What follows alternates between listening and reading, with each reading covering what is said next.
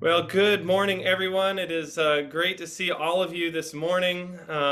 It is just great to be here, and especially great to see Mike and Corinne and Sunny over there. I was trying to pay attention to the message, but man, that kid is just so cute. And it is really just great to see you all. It feels like so long, since we've been together, really all together back before the pandemic, and looking forward to seeing so many of you again very soon.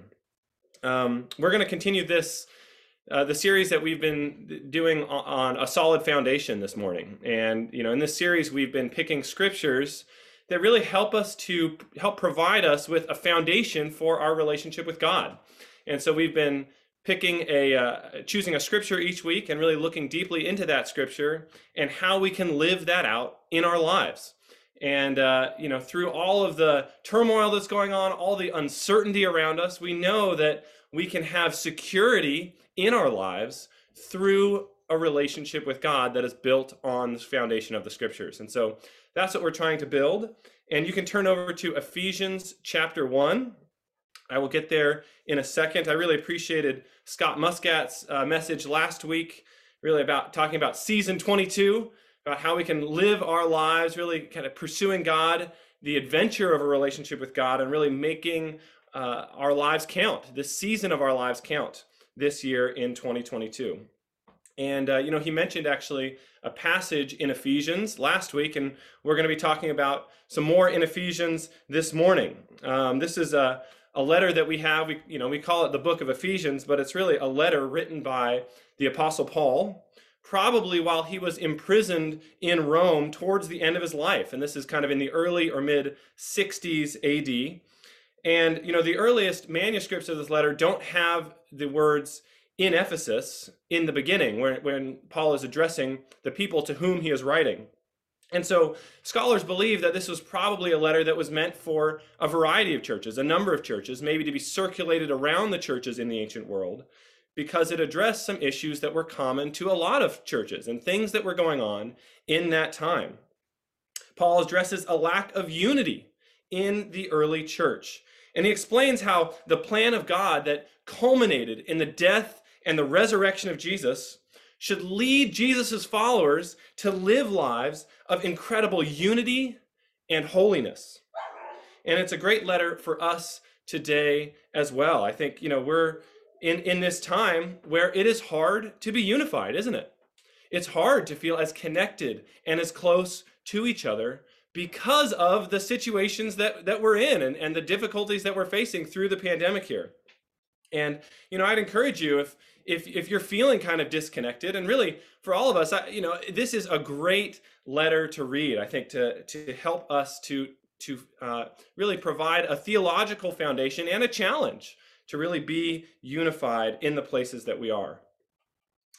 So let's read Ephesians chapter 1, and we'll start in verse 3. And I'm going to read verses 3 to 14. Now, we're going to end up reading this twice, so if it goes a little bit over your head, there's some deep stuff in here. So just kind of, take a first shot at it, and we'll read it again in a second and kind of and go through it to help understand what Paul is saying here. But we'll start in verse 3. Paul says, "Praise be to the God and Father of our Lord Jesus Christ, who has blessed us in the heavenly realms with every spiritual blessing in Christ.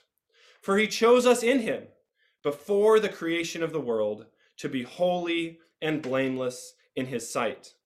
In love, he predestined us for adoption to sonship through Jesus Christ in accordance with his pleasure and will, to the praise of his glorious grace, which he has freely given us in the one he loves. In him we have redemption through his blood, the forgiveness of sins, in accordance with the riches of God's grace that he lavished on us.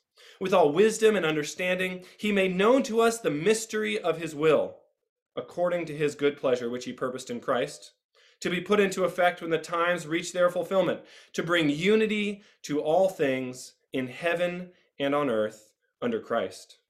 In him we were also chosen, having been predestined according to the plan of him who works out everything in conformity with the purpose of his will, in order that we who were the first to put our hope in Christ might be for the praise of his glory. And you also were included in Christ when you heard the message of truth, the gospel of your salvation. When you believed, you were marked in him with a seal, the promised Holy Spirit, who is a deposit guaranteeing our inheritance until the redemption of those who are God's possession, to the praise of his glory. I love how you see Paul's heart here in this passage. Here he is in prison for following Jesus, his life in danger every day. He will be killed probably just a few years after this letter is written. And yet, rather than complain about his circumstances, Paul starts, as soon as he starts writing, he kind of finishes the introduction to his letter, just saying that this is Paul writing. But really, as soon as he starts writing, he begins by praising God. This is where you see his heart. This is where his heart is at. Even in prison, persecuted, in chains, his heart is a heart of praise. He opens his mouth. The first thing that comes out is praise be to the God and Father of our Lord Jesus Christ, who has blessed us in the heavenly realms with every spiritual blessing in Christ. That's the heart of Jesus. Praise overflowing, no matter the circumstances. It's an upward call for me. I hope you feel it as well. But then Paul talks about how God intervened in our lives through Christ in order to bring about his plan for us. And, we'll talk about the specifics of what he says in a second, but I just want to point out what I believe is really a great summary of the point Paul is making throughout the entire letter here of Ephesians. And that's in verses 9 and 10. He says, with all wisdom and understanding, this is down in verse 9, he made known to us the mystery of his will, according to his good pleasure, which he purposed in Christ, to be put into effect when the time reached their fulfillment. He says, what is the mystery of God's will? To bring unity to all things in heaven and on earth under Christ. Paul says the mystery of God's will that he accomplished in Jesus, the goal of the whole thing was to bring unity to all things in heaven and on earth under Christ. What God really desires for the world is to bring unity to all things in heaven and on earth under Christ. This is God's desire for the world. Now, this has two elements that Paul is going to address later in the letter, really throughout the rest of it, which is that, on the one hand, God desires unity between us and our brothers and sisters. And that only comes through our humility. And then the second thing is that God desires unity of us under Christ, which comes through our holiness. So it's unity with our brothers and sisters that comes through humility, and unity under Christ, which comes through holiness. Now, I'm not going to address those. That could be a sermon series for another time.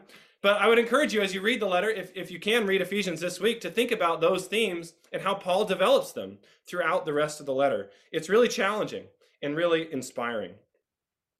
But I think the point that I want to make today, and which you see really here, is answering the question of how God achieves that goal of unity. What is God's plan to achieve the goal of unity in heaven and on earth under Christ?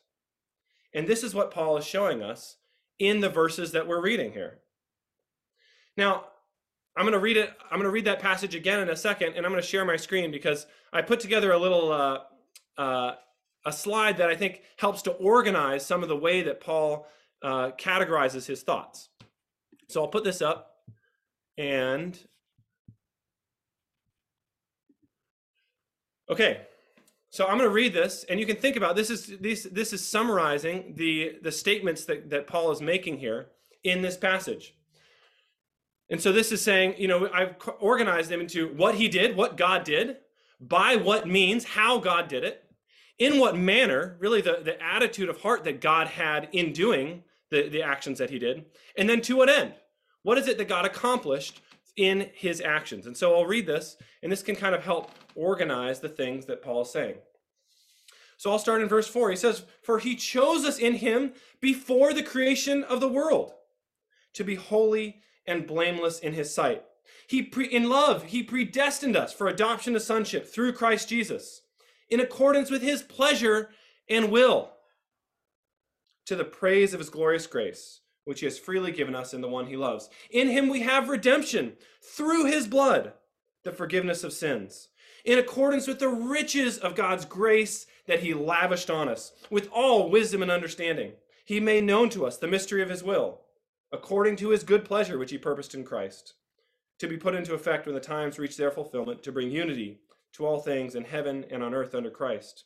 In him we were also chosen, having been predestined according to the plan of him who works out everything in conformity with the purpose of his will, in order that we, who were the first to put our hope in Christ, might be for the praise of his glory. And you also were included in Christ when you heard the message of truth, the gospel of your salvation. When you believed, you were marked in him with the seal, the promised Holy Spirit, who is a deposit, guaranteeing our inheritance until the redemption of those who are God's possession, to the praise of his glory. Now you can see, I think, when you organize it this way, how these statements are really saying a lot of the same things, right? That God, what did God do? He chose us. He predestined us. He made known the mystery of his will. He also, again, Paul says he chose us and predestined us. Now, by what means? All of this happened in Christ. He says in him, meaning Jesus, through Jesus Christ, through his blood, because of the sacrifice of Jesus. Now, in what manner? You can see the way in which God did this, the kind of the attitude that God had. He says, in love, in accordance with his pleasure and will, with the riches of his grace, and all wisdom and understanding. And again, according to his good pleasure. And to what end? That we would be holy, blameless, redeemed, forgiven, that we would be known by him, that we might glorify him, included in Christ, and have this inheritance. I summed it up this way, that he chose us in Christ as cherished children. And this is the one point that I have for us today, that when God has this plan to bring unity of all things under Christ, what did he do? He chose us in Christ as cherished children.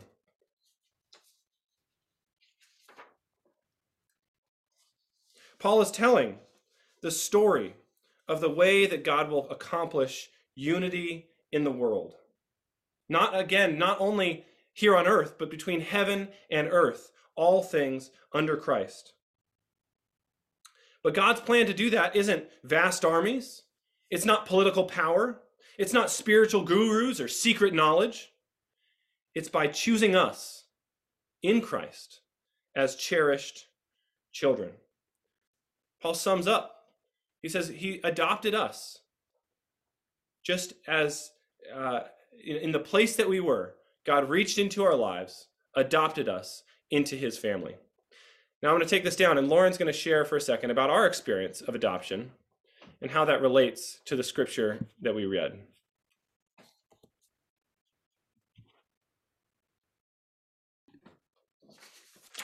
Hello, everybody. I'm Lauren, and if you don't know, Ryan and I, we have 4 children. The most recent addition, James, joined our family through adoption. We brought him home from India a little over a year ago now, and I just wanted to share with you some of the ways that he has grown this past year. He's literally grown 4 inches taller. His muscles have developed and have gotten stronger. Before he would just wait and sit there and wait for you to do everything for him. And now he wants to do everything by himself. If I lay all of his clothes out on the floor, he can now put them on by himself, even if his shirt is backwards and his shoes are consistently on the wrong feet. But the biggest change that we've seen, which was also the thing that we were most concerned about, is his speech. When we brought him home, he knew no English and spoke very few words, even in Bengali, which is his native language. In the beginning, we were trying to communicate with him through baby sign language and body language and just facial expressions. But now he won't stop talking. I'll be reading a book to him and he'll keep interrupting me with questions like, is that a froggy? Or he's going really fast, or, just like bombarding me. And now I'm trying to get him to stop talking and to listen. Let me finish the little page. It's like 3 sentences, and then you can ask me all of your questions. But we're so in awe of how much growth has happened in this 1 year just because he's now part of a family and in a healthy environment. He gets all the food and nutrients he needs. He gets to run around outside and ride his scooter and just be a kid. He has 3 older sisters who are teaching him how to play and have fun and who love to love up on him. He has us as parents who are there trying to make sure that he has all the love and support and guidance that he needs, and that we can give him. We're not perfect, but there's no doubt that this new environment that he's in and his new family that he is a part of has helped him to grow and thrive over this past year. Similarly, when we are adopted into God's family, we can take advantage of all the blessings that come with being a child of God, with being a part of God's family. And we too can see incredible growth in our lives. Being adopted into God's family means we get to leave the world behind and surround ourselves with our brothers and sisters in Christ and live in a world where the Holy Spirit lives inside us to guide us.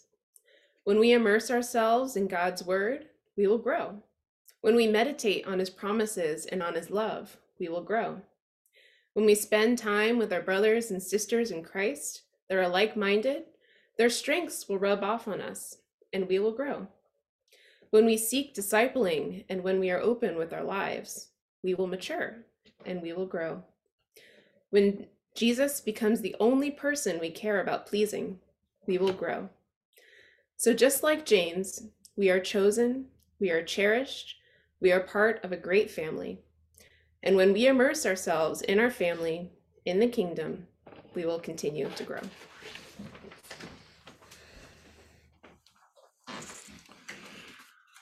Awesome. I could just leave it right there.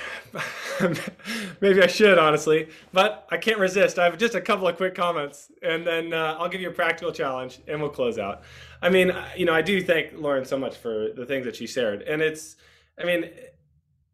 amazing what God has done, right? I mean, like Lauren said, we're far from perfect. We've, tried to do the best that we can, but it's amazing how God works through families, right? And our spiritual family is the same way.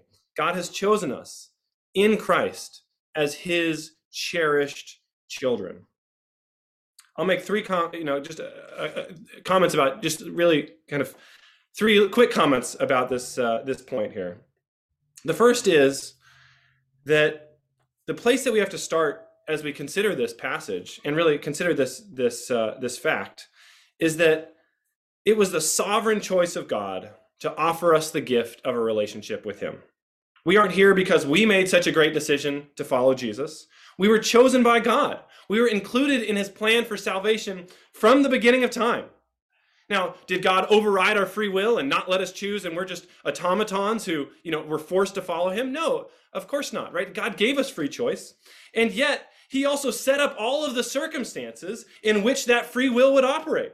Right? He gave us the family and the friends and the environment and the experiences and all the things that helped us ultimately to make a decision for him.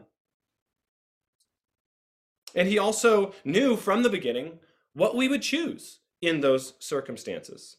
We are here by the grace and the provision and the power of God. But the fact that we were chosen, it also means that we are in exactly the place that we should be. That our shortcomings and weaknesses, our quirks and eccentricities, the difficult paths that we've taken, God can and will use every bit of that to accomplish his perfect will. You haven't messed up his plan because it was never yours to mess up. You didn't choose him, he chose you. Second, Paul says that God chose us in Christ, that he accomplished the work in our lives that he accomplished through the blood of Jesus. Paul talks about this more in detail in chapter 2. but he mentions it again and again in this passage. He can't stop saying that everything God does, he says, he chose us in him. He accomplished this through him in the blood of Christ. The work that God has done in our lives wasn't easy. It didn't come cheaply. It required a sacrifice on God's part, the sacrifice of his son. And so we have to give it in response, a sacrifice on our part as well. We must respond in a way that honors the sacrifice of Jesus and lets it transform our lives. And then lastly, we have to consider the goal that God wanted to accomplish in us. That goal was to bring us into his family as cherished children.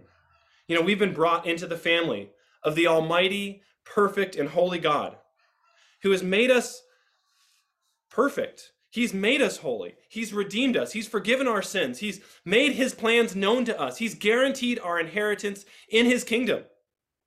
And I love how Paul doesn't just describe what God does in this passage, but also the manner in which God did it. He shows us the heart of God that motivated his actions. He says that God acted in love, in accordance with his pleasure and will, in accordance with the riches of his grace, according to his good pleasure. He's saying that God is delighted to have us in his family. You know, one of the things that I try to say to my kids, especially after they've had a hard day, when I'm putting them to bed at night, and if they've had a hard day, it means I've had a hard day. But one of the things that I try to say is, I'm grateful to have you as my daughter. I'm grateful to have you as my son. I think it's important for them to hear that. And I believe that it really helps them when they hear that. They need to know that as a father, I don't just put up with them, but I love them. I cherish them. I'm grateful that God has put them in my life. And the same is true with us and God. He is delighted to have us in his family. We are his cherished children. So how do we live this out? Let's give you one challenge in this area. You know, there was a time when we were going through the adoption process where we had all the paperwork in. India had signed off on us as a family that was qualified to adopt. They had matched us up with James. The court had already granted us legal custody of him. So we were his parents already in the eyes of the Indian government. But it would still be months later till we would actually be able to bring him home. And in that time period, it didn't matter that we were his legal parents. His experience of family was dictated by the circumstances in which he lived. The same is true for us spiritually. God has adopted us. At our baptism, God signed the legal paperwork to become our father. The church became our family. And yet our experience of the life-giving, unifying, healing aspects of that family will still be dictated in large part by the environment in which we live. The environment that we choose to surround ourselves with. And so the challenge I would give is to ask, are you drinking deeply from the relationship with your true father? Spending deep and intimate and soulful time knowing him and being known? Or are you back in the orphanage, fatherless once again? Are you surrounding yourself with faithful siblings who are helping you to see and experience the reality of God's presence on a daily basis? Or are you back in the orphanage, disconnected, relying on yourself to survive? You know, we've been doing a bunch of fires recently in our fireplace. It's been cold, and our heating system honestly sometimes has a challenge keeping up. And so it's helpful to have a fireplace, throw some logs in there and help out a bit. But you know, one of the things that we've seen, one of the best ways to put a fire out is to just spread out all the coals everywhere. You can take a roaring fire, and if you just take all those logs and the coals and just spread them all out, the fire dies down and goes out. And the same is true for us spiritually. COVID seems to have taken a giant fire poker and spread out all the coals of our fire. And I think we have a choice about whether we just let that happen to us or whether we resist and fight back and continue to pursue relationships with each other that will help us to be strong spiritually, to keep our fire going. We have a choice of investing in relationships, leaving the orphanage, investing in our true family. God desires to bring unity to all things in heaven and on earth under Christ. His plan to accomplish that goal is through adoption, by adopting each of us as his children. He chose us in Christ as cherished children. This week, I would ask all of us to embrace the family life that God desires for us. Choose to be connected to your true Father. Choose to be connected to your brothers and sisters, and watch how God uses your life for the praise of his glory. Amen.